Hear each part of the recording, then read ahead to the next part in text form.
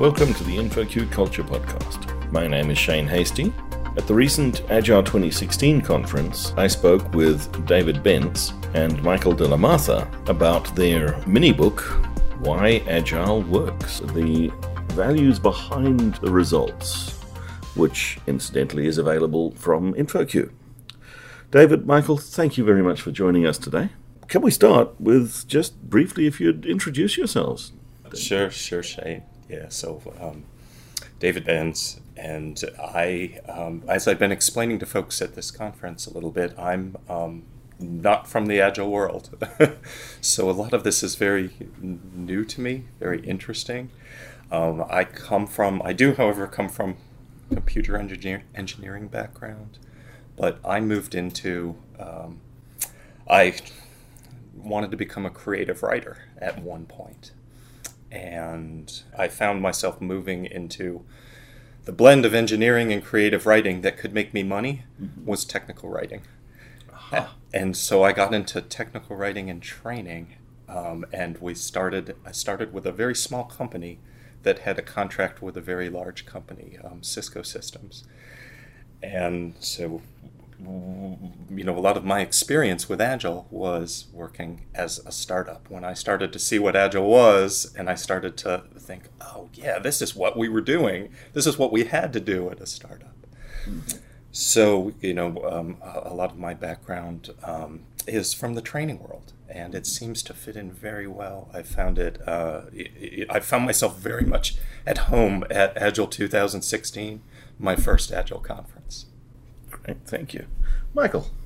Yeah, Michael de la Martha. I've been an Agile coach for about 10 years now, and I discovered Agile when I was a dev manager. And I was a really bad dev manager, and I wanted to get better. And so I learned about Agile and converted my teams to Scrum at that time. This was 2007. And then in 2009, I went off and became an independent consultant. And most recently, I became a Scrum Alliance certified enterprise coach last year. Congratulations. So how did the two of you come to collaborate? That's a really interesting story. So Michael reached out to me because he had saw something I had written in another world and, about training and development. And he said, a lot of what you write about plays very well in this world I live in. And I'm interested in writing a book. And my first reaction was, oh, wow, this is, and it's one of the things I've actually come to admire very much about Michael is that he's very, very direct. But that struck me at the time. I wasn't used to that. I work at a very large corporate company, and I said, well, okay, but it was very interesting at the same time. So I said, let's talk about this. And we talked a little bit more. And one of my, early concerns was, can I work with this person? Can I, So we kind of proposed doing something small first in a very agile fashion. And in about 2.5 weeks, we'd written the paper for InfoQ that was Emotion and Cognition.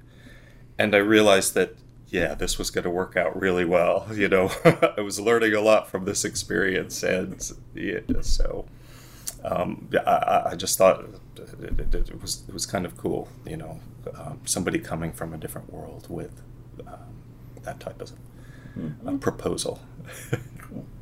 And Michael, why did you reach out to David? Yeah, so the original motivation for writing the book is that I had just come off of this extremely challenging engagement where Agile values had not been present. And it had been a very practice-focused sort of project management rollout of Agile practices. And at that same time, I felt like the Agile community was actually pulling back from values. So the values had actually been removed from the Scrum Guide. The Kanban folks took years to write down their set of Agile values. And this is also when scaling Agile was becoming very popular, which was very practice-focused, at least at the start. And so just when I needed help in emphasizing the importance of Agile values, I wasn't getting that from the Agile community. And so I wanted to write a book which captures that. And now, of course, it's part of a resurgence the focus on values. So the values have come back now to the Scrum Guide. The Kanban folks have people like Mike Burrows centering their practices around values. And now we have Lalou talking about actually, in some sense, how to scale by implementing values, not by implementing a set of practices. So very happy with the book. And I was looking for a collaborator who was really good at writing and expressing things. And as David said, I found him in a different world. And David has this unique combination of extremely strong technical skills. One of the things that he didn't tell you is that he used to be in the PhD program in computer engineering, so he understands this stuff backwards and forwards, and then also has this unique skill of being a phenomenal writer. The book is called Why Agile Works, and you touched on it there in terms of the values, but what was the gap that you were trying to fill? What was the need that this covers? Yeah, so very simply, it's an argument against cargo cult agile. Right? I go into an environment and I see this surface behavior and I copy and paste that surface behavior. So I put everyone in, say, a war room, not understanding that war rooms are great when people like each other and trust each other and want to be with each other, right? But it's terrible when people are fighting against each other, right? So I happen to live in San Francisco, and there are a lot of ping pong rooms at startups, right? So large companies go there and they say, hey, let's add foosball and ping pong, right? The reason that foosball and ping pong work at a startup is that people like being with each other. They like spending their personal time and their private time with each other, and it's a way of bonding and connecting. You take those same things and you put them in a large corporation, and it's a way of avoiding work, because people hate working, and at least now they can play ping pong at work, which is apparently okay because there's a ping pong table there. And so it's fundamentally about what Agile is about and what the Agile Manifesto is about. The Agile Manifesto is essentially silent on practices, right? And it's all about the principles and the values. So it's refocusing on that, which is actually what really matters. So who is it for? Who's your target audience? Who should read this book?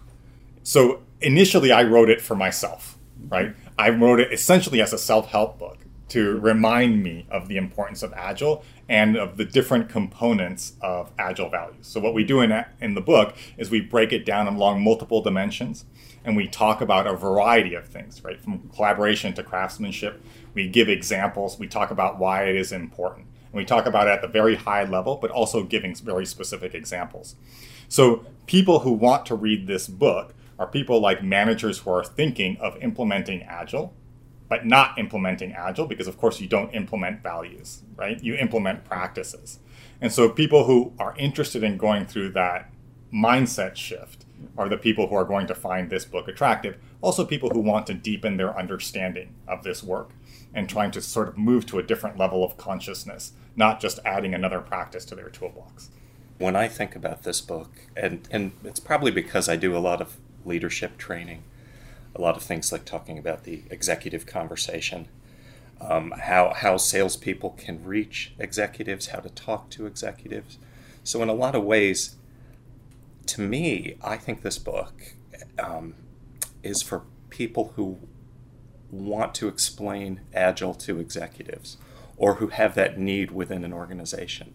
Because what I see a lot of executives who they see it as a process. It's a process. Oh, we'll just sprinkle some Agile on this, and it'll work. We'll have them doing, scrums, etc. So a lot of what I was working in as we wrote it was points of how to have that conversation with executives. And I feel like, yes, we could hand this to an executive, and they might be able to say, "Oh, now I get it." What are the key messages then? What are the things that the executive is going to get out of this, or anyone who reads it, and how will it help them? Right. So there's a beautiful story about being consistent in word and deed, integrity, about salespeople in the book. And very roughly, there was a product from a large company that was going to be sold in a consultative style, so a longer term type of sales cycle. But the salespeople were incentivized sort of on a weekly basis for a transaction. And so here was this practice that was inconsistent with the goals of the organization, right? And so the question is, do you want to change this at the level of practices, or do you want to adhere to a certain value?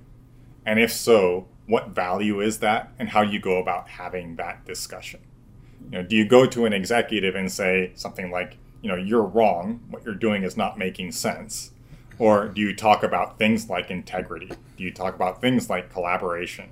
Do you talk about things like allowing people to adjust how they're working and how they're evaluated based on what the actual goal is, right? So that's a beautiful example that's given in the book of how these values can support all sorts of nurturing behaviors and helpful behaviors, both for people and for the company itself.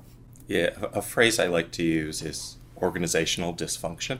So the simplest way to explain this is nobody gets up in the morning and says, I'm going to go into work and screw everything up. Everybody kind of comes in thinking, yeah, I'm doing the right thing. Yeah, we want to do a good job. Yeah, absolutely. But sometimes there's barriers and there's fears and that people have that prevent them from being honest with each other in a lot of ways. One of my favorite examples was our CLO one time. We have a quarterly meeting. He has a quarterly meeting for his direct reports. And he wanted to make this quarterly meeting better. So he came to our group and he said, well, we want you to use technology to make our quarterly meeting better. And when my boss told me this, he said, well, he came to us and he said, we need to use technology to make this better. And I just started laughing. Because I said to him, there's no amount of technology in the world that's going to make that meeting better. The meeting is not good because it's an entire day and it's 8 speakers and each one has an hour to present. And what happens is that each speaker takes that entire hour to present. And it's just mind-numbing. And I think everybody who's ever sat through one of these meetings knows it, but no one is willing to say anything about it. And at the same time, our CLO, what he's thinking is, I'm trying to allow our team to express themselves and to, so he's thinking he's doing the right thing. They're thinking they're doing the right thing. The end result is horrible because no one's able to speak up. And all we really needed to do, what we ended up doing was we just time boxed the speakers at 6 minutes. And we cut the meeting to a half a day because it allowed him to ask questions. And what happened at the end of the session was everybody came back and said, oh, this is the best thing ever, Well, because finally, the speakers didn't have to talk as long. He was able to ask the questions that he'd never been able to ask before because he didn't have time. And suddenly the dysfunction was cut through. But that type of thing is sometimes it's hard. It's difficult. That's culture. It's different people's assumptions, and it's kind of figuring out what it is that they believe and trying to overcome that. Michael, you referenced a resurgence of the values thinking, and we're seeing things like modern agile and Alistair Coburn's Heart of Agile. Why is this? What's happening? So I live in the United States, and I think that this is part of a much, much bigger gestalt. So we just witnessed maybe one of the most amazing political campaigns in U.S. history, the Bernie Sanders campaign, which specifically talked about having a political revolution, and I would call it a values-based approach to politics. And so there's just this extraordinary interest, probably catalyzed by a whole bunch of things, but certainly a very different perspective that millennials have about openness and transparency. And we're seeing these amazing companies like Everlane, which is an apparel company, started off selling t-shirts. They actually tell you on the website what their costs are for every single thing. Here's the cost of the labor, here's the cost of the duties that we pay, here's the cost of the shipping, and here's how much we charge you. And so you know exactly how much they're making off of you, right? There's another company called Brathwaite, which sells clocks or watches, and they do the exact same thing. They say, here's the cost of the quartz movement, here's the cost of the labor. So there's this amazing openness that's happening in the community. You have companies like Valve, where the CEO, Gabe, is now a member of the Forbes 400. And the way they work is that people who are interested in working on something move their desks and work with other people, right? A highly self-organized system.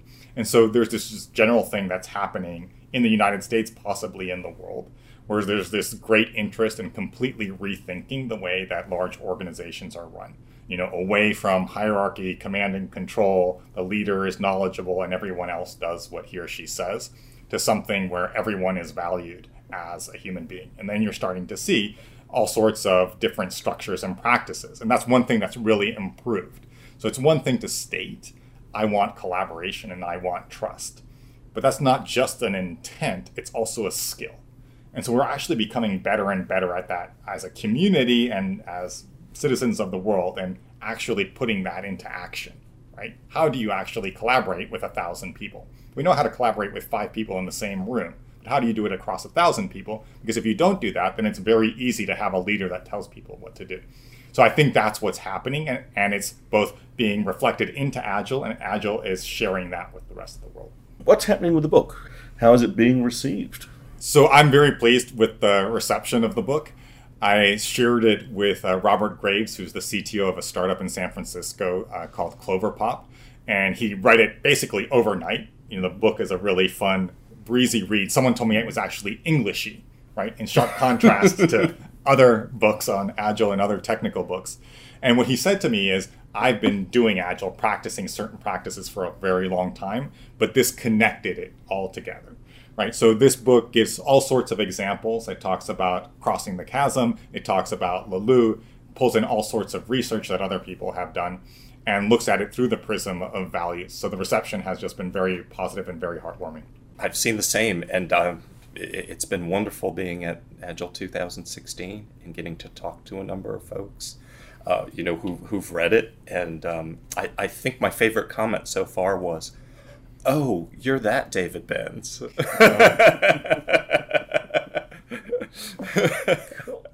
So where to from here, gents? What happens next? So for me, I think the big question, the big challenge is you don't teach and you don't insert values into someone's head, right? It's an invitation, and it's a very broad question. I think that there was a generation of Agile coaches, including me, who would show up at a client site and say, Agile values are really important. The Agile values are X, Y, and Z. Make sure you're adhering to those values, and now let me talk about certain practices. And of course, since the practices depend on the values and the values weren't there were a lot of challenging transformations. But I think the simple fact is that we don't know a lot about how to encourage these values and how to nurture these values. So for me, that's a growing edge as a coach, right? How do I catalyze that change? How do I create an environment in which those changes are possible? What's fascinating is that the research says that value change occurs when people confront something that their current framework can't deal with. And so they themselves change their own consciousness.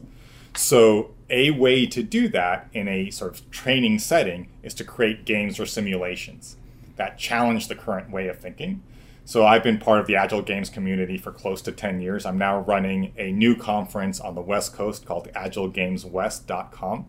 And the idea is to put people in situations where their current framework of values is challenged and they're allowed to ponder and reflect on it, with the idea that if they want to, they can explore other value changes.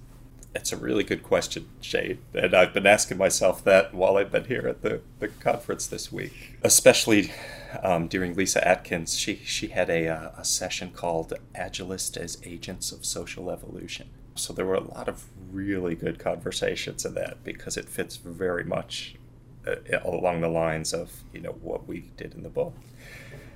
And one of the things I think that came out of that to me that I've been thinking about is, that change itself is a complex process. So if you think about how do we apply Agile to this thing called change, and I think that's probably one of the things that interests me most. You heard Michael talking about it through games and through simulations, but I find that tremendously. It's a strong interest for me as well, and especially coming from the training world. What can we in the training world bring that might be able to do these types of things? And a number of folks, again, it's been a really hot topic at the at Agile 2016. A number of folks have mentioned some of the things that they've been doing. So I would like to explore that farther. Gentlemen, thanks for taking the time to talk to us, and good luck with this continuing journey.